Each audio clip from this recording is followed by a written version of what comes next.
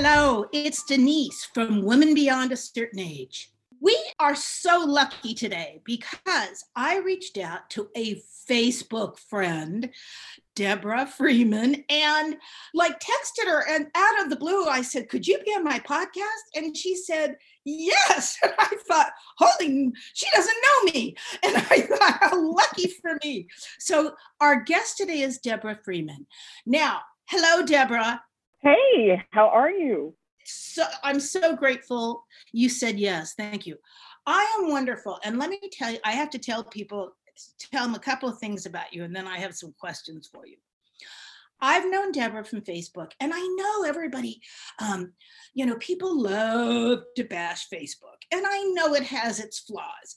But if I didn't go to Facebook, especially since I'm not out working every day anymore, Deborah, I wouldn't see the articles that you write. Do you see what I'm saying? I wouldn't see a whole bunch of young women that I think, to be perfectly honest, are changing food writing, all for the better, okay? All for the better.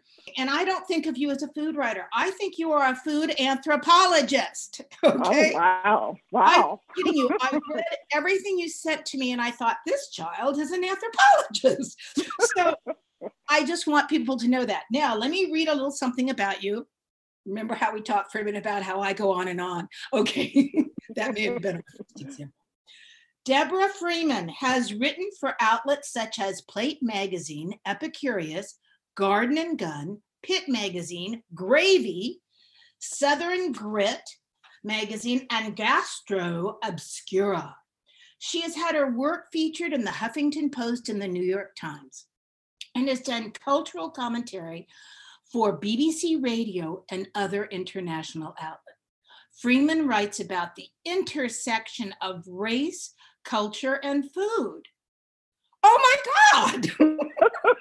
That makes you sound really important. You know what? You should sound important because you are important. Honey, I have to tell you, really. Now, let me tell you, and then I need to ask you about it because I have to tell people one more thing. Before I'd asked you to come on the podcast, you put a question again on Facebook. I'm not getting paid for Facebook. I just want people to know that. But I love reading when people post the magazine that they're in, or they tell me an award, people say, I won this award, or I'm going to work for this. My God, it's fantastic. You get all the food news you need in one spot in the morning. Mm-hmm. So when you had asked a question, and I don't remember what group it was in, or if it was just your private stream, Deborah, you said, I'm writing about yellow cake.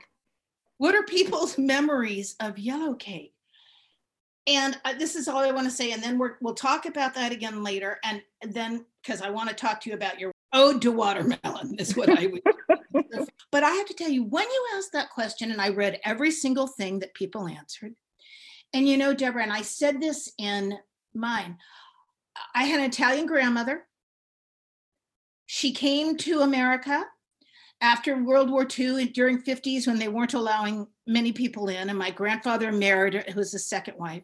She used to buy cake mixes of yellow cake mix, and I said this earlier because she thought that was the easiest thing in the world. And of course, they'd had so few provisions in Italy during the war. So to come to America and you have this beautiful kitchen and you can buy the yellow cake mix in a box.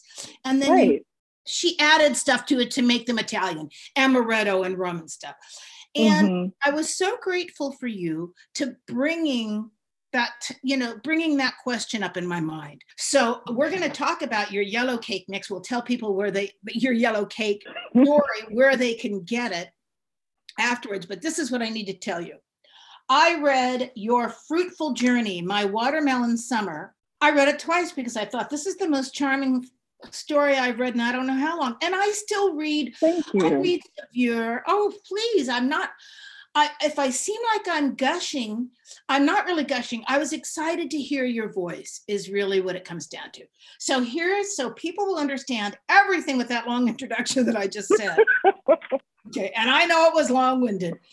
It's flattering. No, tell us about your watermelon journey. such an interesting question. So, but first, thank you for being so gracious and so kind with the introduction. That's really lovely. Well, let's see. The watermelon journey is pretty interesting. This probably started, I guess, 2 years ago when I read about the Bradford watermelon, which I'm sure many people are familiar with. And so I read an article, I think in Southern Living, actually. And I ordered a watermelon and realized, oh, I've got to drive from Virginia to South Carolina to pick up this watermelon. And so, and so then, as I started thinking about it, I'm like, well, what are other watermelons that I don't know about? And so I enlisted my partner, Fitz, and he really took to it and spent days just hunting down rare watermelons. I mean, we drove to Pennsylvania, we drove to Delaware, North Carolina. Like, you pretty much traversed the Eastern Seaboard for all of these really rare watermelons, and that was before we even got to Bradford. And so, one thing. So you heard about Bradford from Southern Living magazine? Exactly. Okay. Exactly. Yeah, there was an article about it. Okay. And your partner's name is Josh. Mm-hmm. And we have to mention him because he takes the photographs for your articles. He does, and he's brilliant. He's brilliant. And of course, then the guy goes on, you tell it, but goes on to grow these watermelons. Oh my God. Deborah, this is so continue. So you're scoping out the landscape for a Bradford watermelon. Exactly. And so then, what happens is that he starts to collect seeds. And so he's saving the seeds. We're eating the watermelon, he's saving the seeds. And so a year ago, he's like, I think it would be great if we grow these watermelons. I'm like, I don't understand what you're saying. Why? I am from the city. I like asphalt. Like, I don't understand what's happening. Long story short, he had friends who knew a friend that basically was like, here, you can grow things here. And it was actually at Powell-Womack Native American site in Fredericksburg, Virginia. So he would drive an hour each way every day to hand water, hand pollinate these watermelons. I mean, I've never seen anything like it. It looked like it was the 1800s out there, because he was literally on his knees, making sure that the vines were okay. Occasionally I would play music for the watermelons. My mother told me that is what you should do. You should play music for plants. So I'm out there playing Etta James and all these stuff. Nice. It was pretty over the top. And so it was just a really interesting experience. I learned about what people call deer repellent, but what it's called, he was like, hey, to repel the deer, can you call this hardware shop and ask for deer urine? And it's like, deer urine? I don't, I'm not going to do this. And he's like, no, please, just can you go ahead and call him? So, hi, I'm looking for deer urine. And the guy just laughed me out of the, he was just like, ma'am, I've worked here 25 years. No one has ever asked me for deer urine. This is insane. I hope you have a great day. So, and it doesn't work. That's the beauty part of the story. It doesn't even work. But it was a great experience. And we wound up growing about 100 really rare watermelons, some that had not been in Virginia before. And we were able to sell some of those watermelons to folks around the state and give it to chefs, which was really cool. And they did some things with it too. So it was a very arduous experience, but it was really great too. Okay, but I will say this, when in your article, you said the reason that Bradford melons can't be shipped anymore is they're too delicate. Exactly. That so struck me, Deborah, and this is why. My father owned grocery stores, okay, in Marin County, little tiny grocery stores, beautiful markets. I shouldn't say tiny, they were beautiful. Before all the big chains came in, and he eventually, I mean, they were union and stuff, but he sold out because the Food for Less, Kroger, it was, the writing was on the wall that mom and pop grocery stores in the day and age of supermarkets was going south. But I can remember, the produce was different when I was a kid. I say this to people all the time, because we didn't ship it from here all the way across the country. I'm 70 Right. years old, Deborah. Okay. So as a child, they were buying, which is what we're all trying to do. They bought more local. So my father's markets were in Marin County, and we went to the Salinas Valley, and we went to, Sonoma. Mm-hmm. Fruit and meat, everything tasted better because it didn't have to stay fresh for 3 months. Okay. That's right. And in produce, when you go into produce stores now, and I've lucked out, we retired and we're in Ventura, Deb, which is an hour and a half out of LA. I'm surrounded by Driscoll strawberries and Duda Farms and celery. So I can go to the farmer's market almost any day in Ventura, and there's farm stands. The difference in the produce, the flavor is outstanding. So when after Josh, God bless him, I feel like I should send, I want to send Josh a present for him. When you were eating the watermelon, tell me about the flavor. Oh my goodness. So legitimately, it was like I had never eaten a watermelon before. It was like what I had been eating for years and years and years, was kind of, sort of, but not really at all. It was so incredibly flavorful, juicy, sweet. The flesh was not, mushy. It was a firm flesh. And it was just really outstanding because I had never experienced that. Because I've been getting, my watermelons from the grocery store, and so this was incredibly new to me. And so then that obviously spun off to tasting different watermelons and noticing the differences in a yellow meat watermelon versus a red meat watermelon.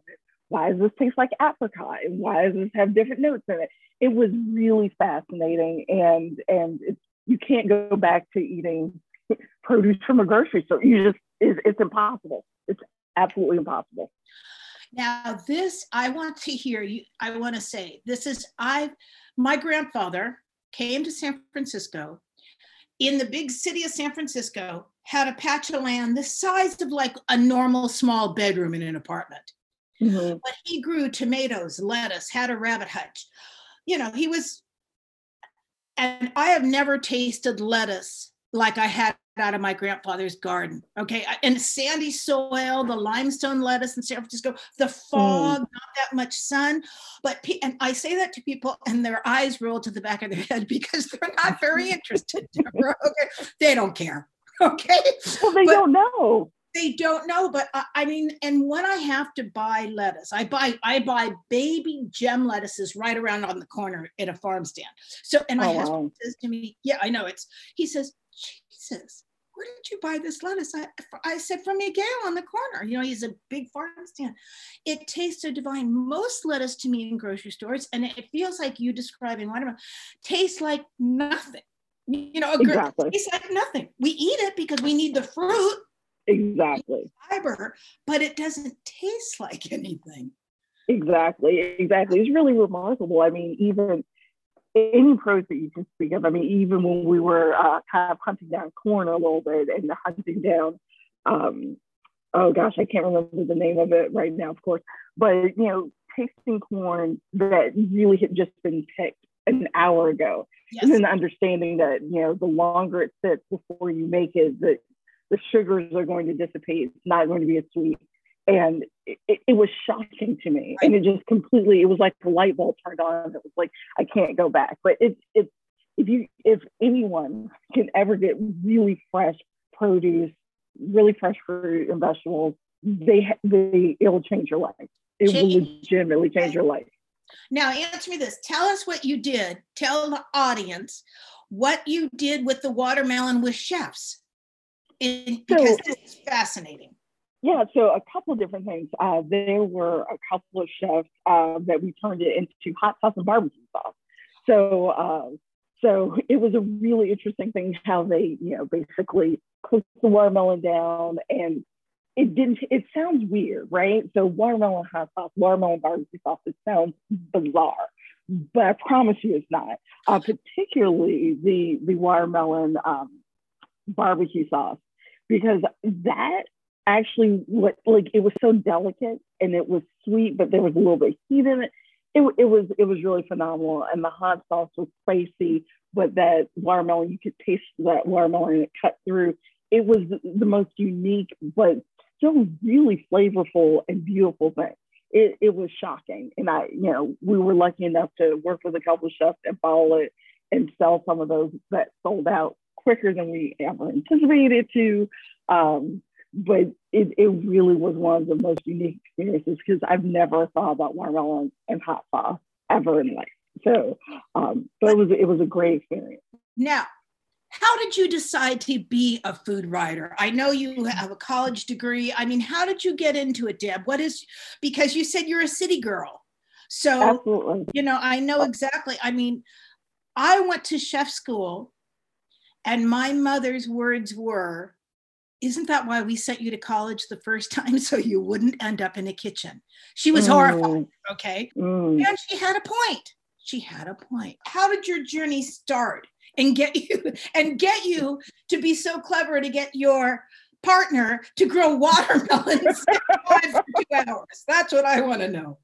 Well, what's funny is that Southern Grit, that's Josh. He runs Southern Grit. And so what's funny is that's how we met. I sent him an article for the magazine and he liked the article. And so that was probably, 2017 or 2018. So it hasn't been that long. This has not been, I don't have a storied career in food writing or anything like that. My background is actually in politics. And this is something that I started doing on the side and it just kind of exploded. And so, I've really figured out that for me, it was important to tell these stories. They're not being told. And so I primarily write about African-American food, but in Southern foodways as well. But it's just so interesting that there's so much that we take for granted and never think about where did this come from? Who started this? Why is anyone talking about this? And so that really became a passion of mine. It's just grown and grown and grown. And to the point where this is the most fascinating topic. I enjoy telling that to everyone. Like you mentioned the yellow cake, that just came from a random conversation, but it was a thought process like, well, wait a minute, I can't be the only one. So what is this about? And I did, well, I don't want to jump ahead because we're going to talk about yellow cake in a minute. Now, let me tell you, which is why I think this is so fascinating. And when I first got to Los Angeles, so I'm from San Francisco, Chinese, Italians, okay, that was the demographics growing up. But then I moved to LA, totally different, Hispanic, lots of Black families, lots of Black people. Sure. So I'm about 30 something, 33. I become a caterer. We had yachts, Deborah. So it's all the high end. We're going for the high end parties. And no matter where I would go to talk to a hostess in Beverly Hills, she'd say, well, we like your company, Denise, but we've been using Marvin for years. And I said, okay. And then I found out that Marvin was an African-American man who had worked on the trains. Okay. Oh my goodness. Then worked at the White House, and then moved to Beverly Hills and opened his own catering business. Oh, I never met him. I heard about him. I called his office once or twice. I think I talked to him once. I don't know what happened to him. Now it's my quest is after talking to you, I thought I have to find out what happened to Marvin. But here was the thing. I don't know if people realize, and maybe they do now, thank God, because there's so much new information bubbling. But the history of Black Americans in service and in the culinary arts goes back further than anybody else. Do you know what I mean? Because absolutely. They were that's, people say stuff and I go, who do you think was cooking in the kitchen? Exactly. I love Uncle Nearest, the bourbon. I mean, the story, It was his recipe. He was making the bourbon. So I think that this is all part of hopefully an awakening to people, to our culture. People have to look beyond craft American sliced cheese, dig a little. Exactly. So my first intersection with Black American cuisine was Marvin. A young man came to work for me and worked for me for a number of years. And his name was Andrew. And he kept still get in touch with me. He was a genius. He went on to do tech and make some money. He got out of chefing. He was much smarter than I was. But first time I ever said to someone, I said, Andrew, you should look into African Americans on trains have stories that are not being told. Okay. They are stories not being told. Now I've looked, and I look at Amazon sometimes, and there are a few, like a granddaughter of a steward tells these stories and stuff. Yeah. But anyway, it's just so fascinating to me because there is an answer to how things got here. No, absolutely. And it's interesting that you mentioned trains. I am writing an article that'll be out next year that talks about the waiter carriers of Gordonsville. And basically, these are women who sold fried chicken and other, desserts and things like that at a train stop in Gordonsville. So when the train stopped, this is pre-air conditioning, so everyone has their windows down. So coming into the train are smells of this, chicken and biscuits and, cakes and pies and all this sort of thing. And so those Black women were really entrepreneurs. And actually, that town, Gordonsville, was nicknamed the fried chicken capital of the world. And it was famous just because of the food. And so, eventually with modernization, that died out. But that's such an interesting thing that a lot of people don't know about or talk about. And fabulous. And you know what I always think of? And I say this, and I don't mean, I'm not male bashing, okay? But I've been a friend of Toni Tipton Martin for years. I remember when she would get the Aunt Jemima Code published, okay? I mean, she was determined. I'm talking about probably the beginning of the 90s, okay? Oh, wow. And I had a card, and I came home, and I said to Cindy, I'd seen her at IACP. Now, fast forward, of course, it's opened up a total channel of information and for people, and it's wonderful. Now, and Toni to me was really kind of the leader of that, and there have been people. Oh, and Jessica Harris. I mean, I'm not just, of course. When we think of the women that were selling the chicken to the train guys, there would have been women on those trains cooking that food if they'd been allowed to. But women, hello, the reason male chefs, French or whatever, Italian, whatever, it's because they could get the job. Exactly.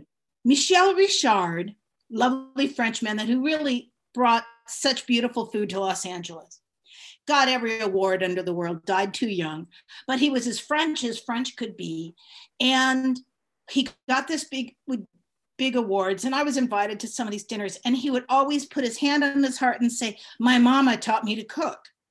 And I used to always think to people, well, of course his mother taught him to cook. Obviously. You know what? So in the history of food, it was the women that were doing the cooking. Absolutely. I'm tired of it. So I want you to write about women cooks. I want you, forget it. We're not going after Marvin after all. Now, let me tell you, I want people to know. Now, where can they read? Deborah sent me some of these. So you have Southern Foodways, where some of your articles are. So if they go to that, then they can put your name in and probably come up. I know that you said that next month is the yellow cake story coming out. Yeah, any day now, actually, for Food 52. And so I'm checking my email constantly to see when it's up. I cannot wait until that's published. That one has really been one of my favorite articles I've written in a while. Yeah. What did you find out, madam? Now, what did you find out about yellow cake? Yeah, so, what was interesting about yellow cake, this all started from a conversation.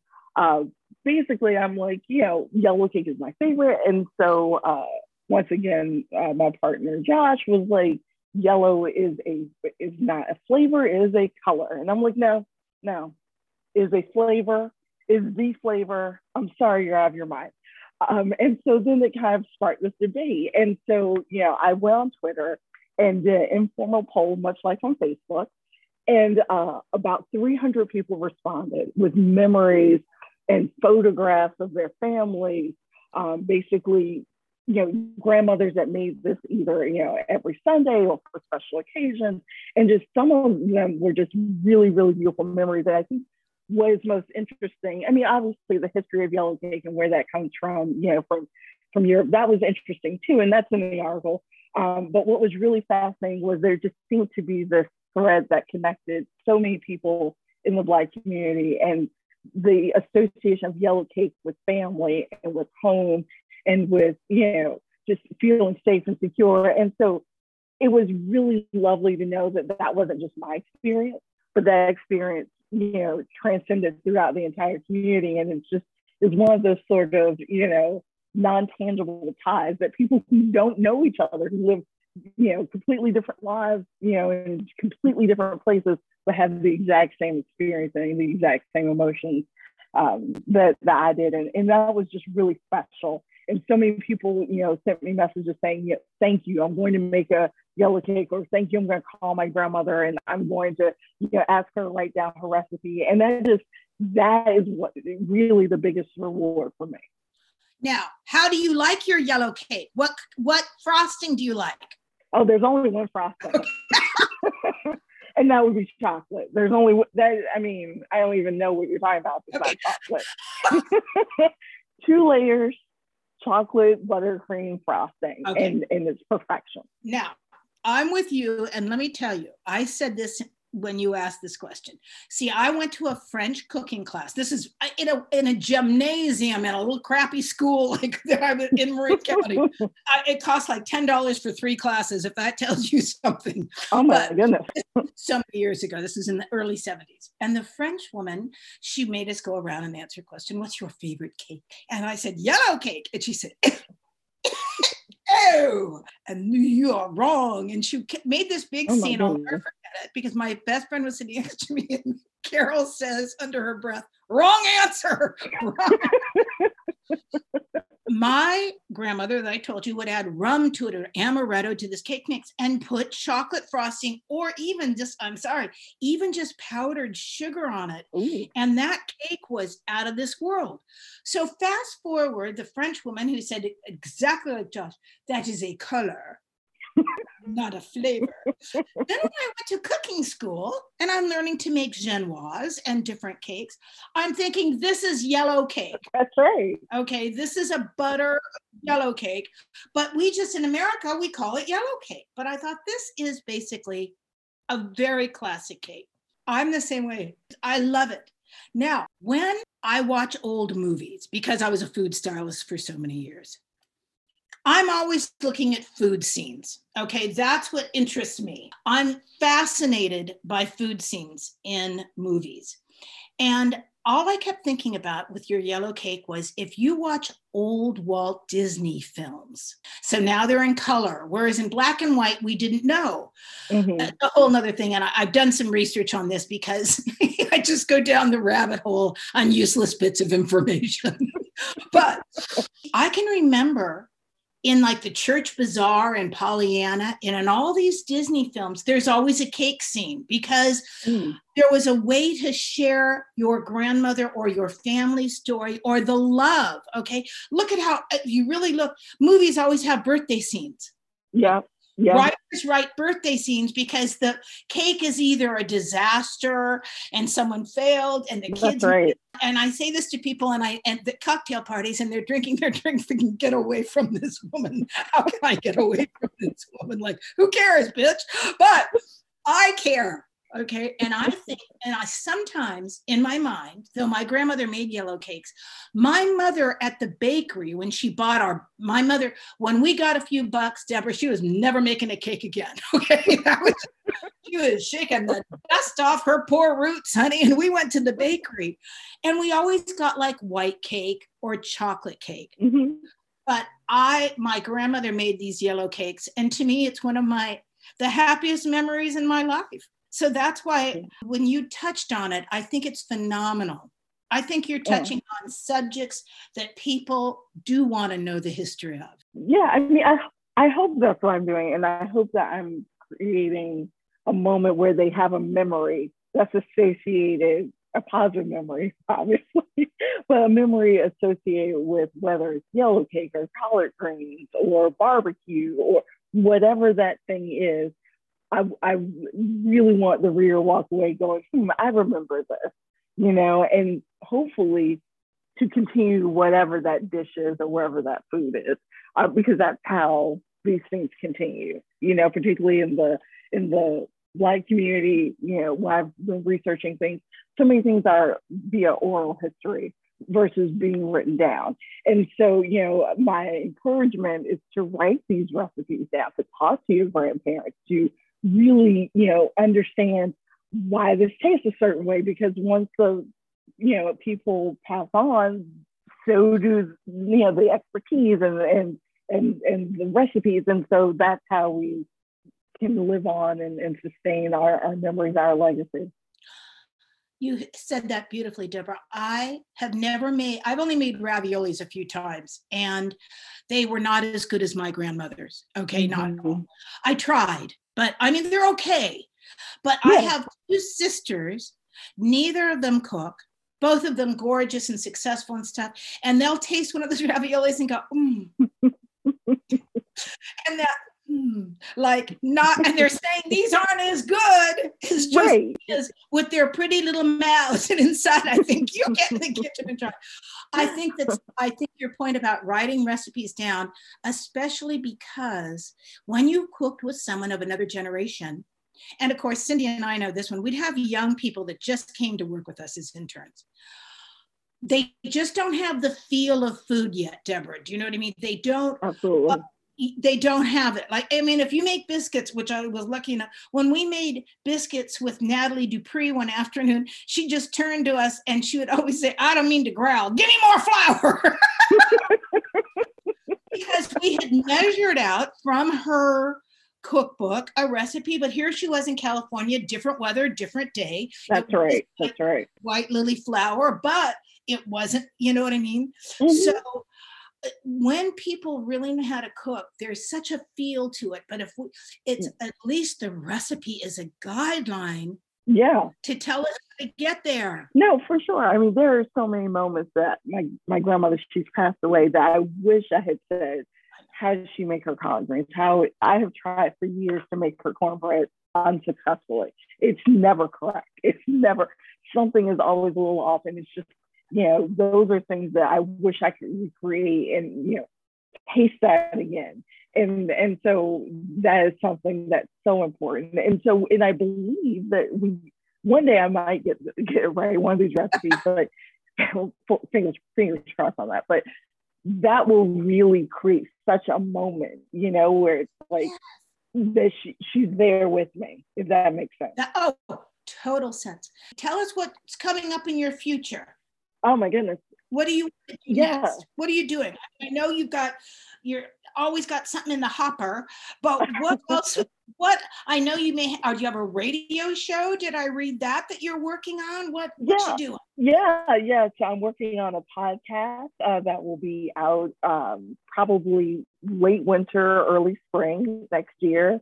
And so I'm really excited to get a chance to explore these stories, but in an auditory way, because a lot of times when you write articles, a lot of stuff that you would have loved to keep gets cut out because of space and that sort of thing. And so this will really be an opportunity to really explore and really delve deep and actually hear from experts and chefs and historians. And so I can't wait to formally announce that. And so that'll be coming out soon. The history of fried chicken that I mentioned that earlier, that will be out, I believe, in April. And so the origins of that might surprise you. I'll say that. And I want people to know that you're going to come back when the podcast is up and running, Deborah, so that we can tell people about it. And I cannot thank you enough for your time today, because I know how valuable it is when you are a writer. And I wish you the best. And I want you to know, it's just your watermelon story. And this will be up to Cindy. Cindy, we have a beautiful photograph. We have several photographs of you. Okay, Deborah, and one that you sent us that is just like gorgeous. It's the head, it's Thank gorgeous. you. But I need, and no one else can see this. Cindy, I need you to see this picture of Deborah hugging the watermelon. In Delaware, on the side of where it Because was. you look like it's your baby. I looked at this after I read the article because I hadn't seen it at first, and you're so perfect, and it's not staged, but it really, you're behind a gas pump that has the same color, but the way you're holding that watermelon, I wish I was that watermelon. I wish I was a baby that you love. It's the dearest thing I've ever seen. Not to mention you look gorgeous, but Thank you. that is so cute and so pure, and I like it so much. It warms my heart that there can be, we live in such a difficult time, Deborah. I have to only take in most of the time what I call good news. Do you know what I mean? Mm-hmm. I can't, I send my money to organizations that are dealing with the bad news, but I find that this was just, meeting you has been uplifting to me. That's all I can say. Oh my goodness. Thank you so much for having me. Thank you. And I can't wait to come back and talk to you again. This has been phenomenal. Thank you. All right. Now, for anyone that wants to reach out to Deborah before that, Cindy puts everything on our Facebook page, Women Beyond a Certain Age. We will have links to some of Deborah's work, to Deborah herself. What else? If you want to reach Cindy and I, it's womenbeyond@icloud.com. If you have a criticism, I suggest you take it somewhere else. Oh, I guess that's not what I was supposed to say. No, I don't even want constructive criticism. At this age, I don't think I need anybody telling me what to do. So, but if you have a comment or one of our guests, I'll tell you what, Deborah, that we really appreciate. People that have listened to us. One of my friends said to me recently, who was in PR for years, she says, I see it. People, you're growing by leaps and bounds. How are you doing that? I said, I think it's by accident. I don't think that but no, we don't have a business plan or anything. It's me and Cindy. What do you want? But I'll tell you something. People, women especially, respond to other women's stories because you know what? We're all in it together. And if we can help or inspire each other or lift each other up, isn't that what we're here for? I don't know. That's what I think we're here for. Yeah, that's exactly right. We're not here for a new couch and wall-to-wall carpeting, though everybody tells us that. That's really not what we're here for. Well, Miss Deborah, thank you so much. Cindy, as always, thank you for everything you do. And again, Women Beyond a Certain Age, our Facebook page, we have a website also, same name. They call that a brand, but Women Beyond a Certain Age, the Facebook page, we get interesting conversations sometimes. And really, that's where we put up new podcasts every Sunday. So, Deborah, thank you again. And thank you so much. And we're going to talk to you again. We're going to stalk you and find you again. Absolutely. Please do. Okay. Goodbye. Thank you. Thank you.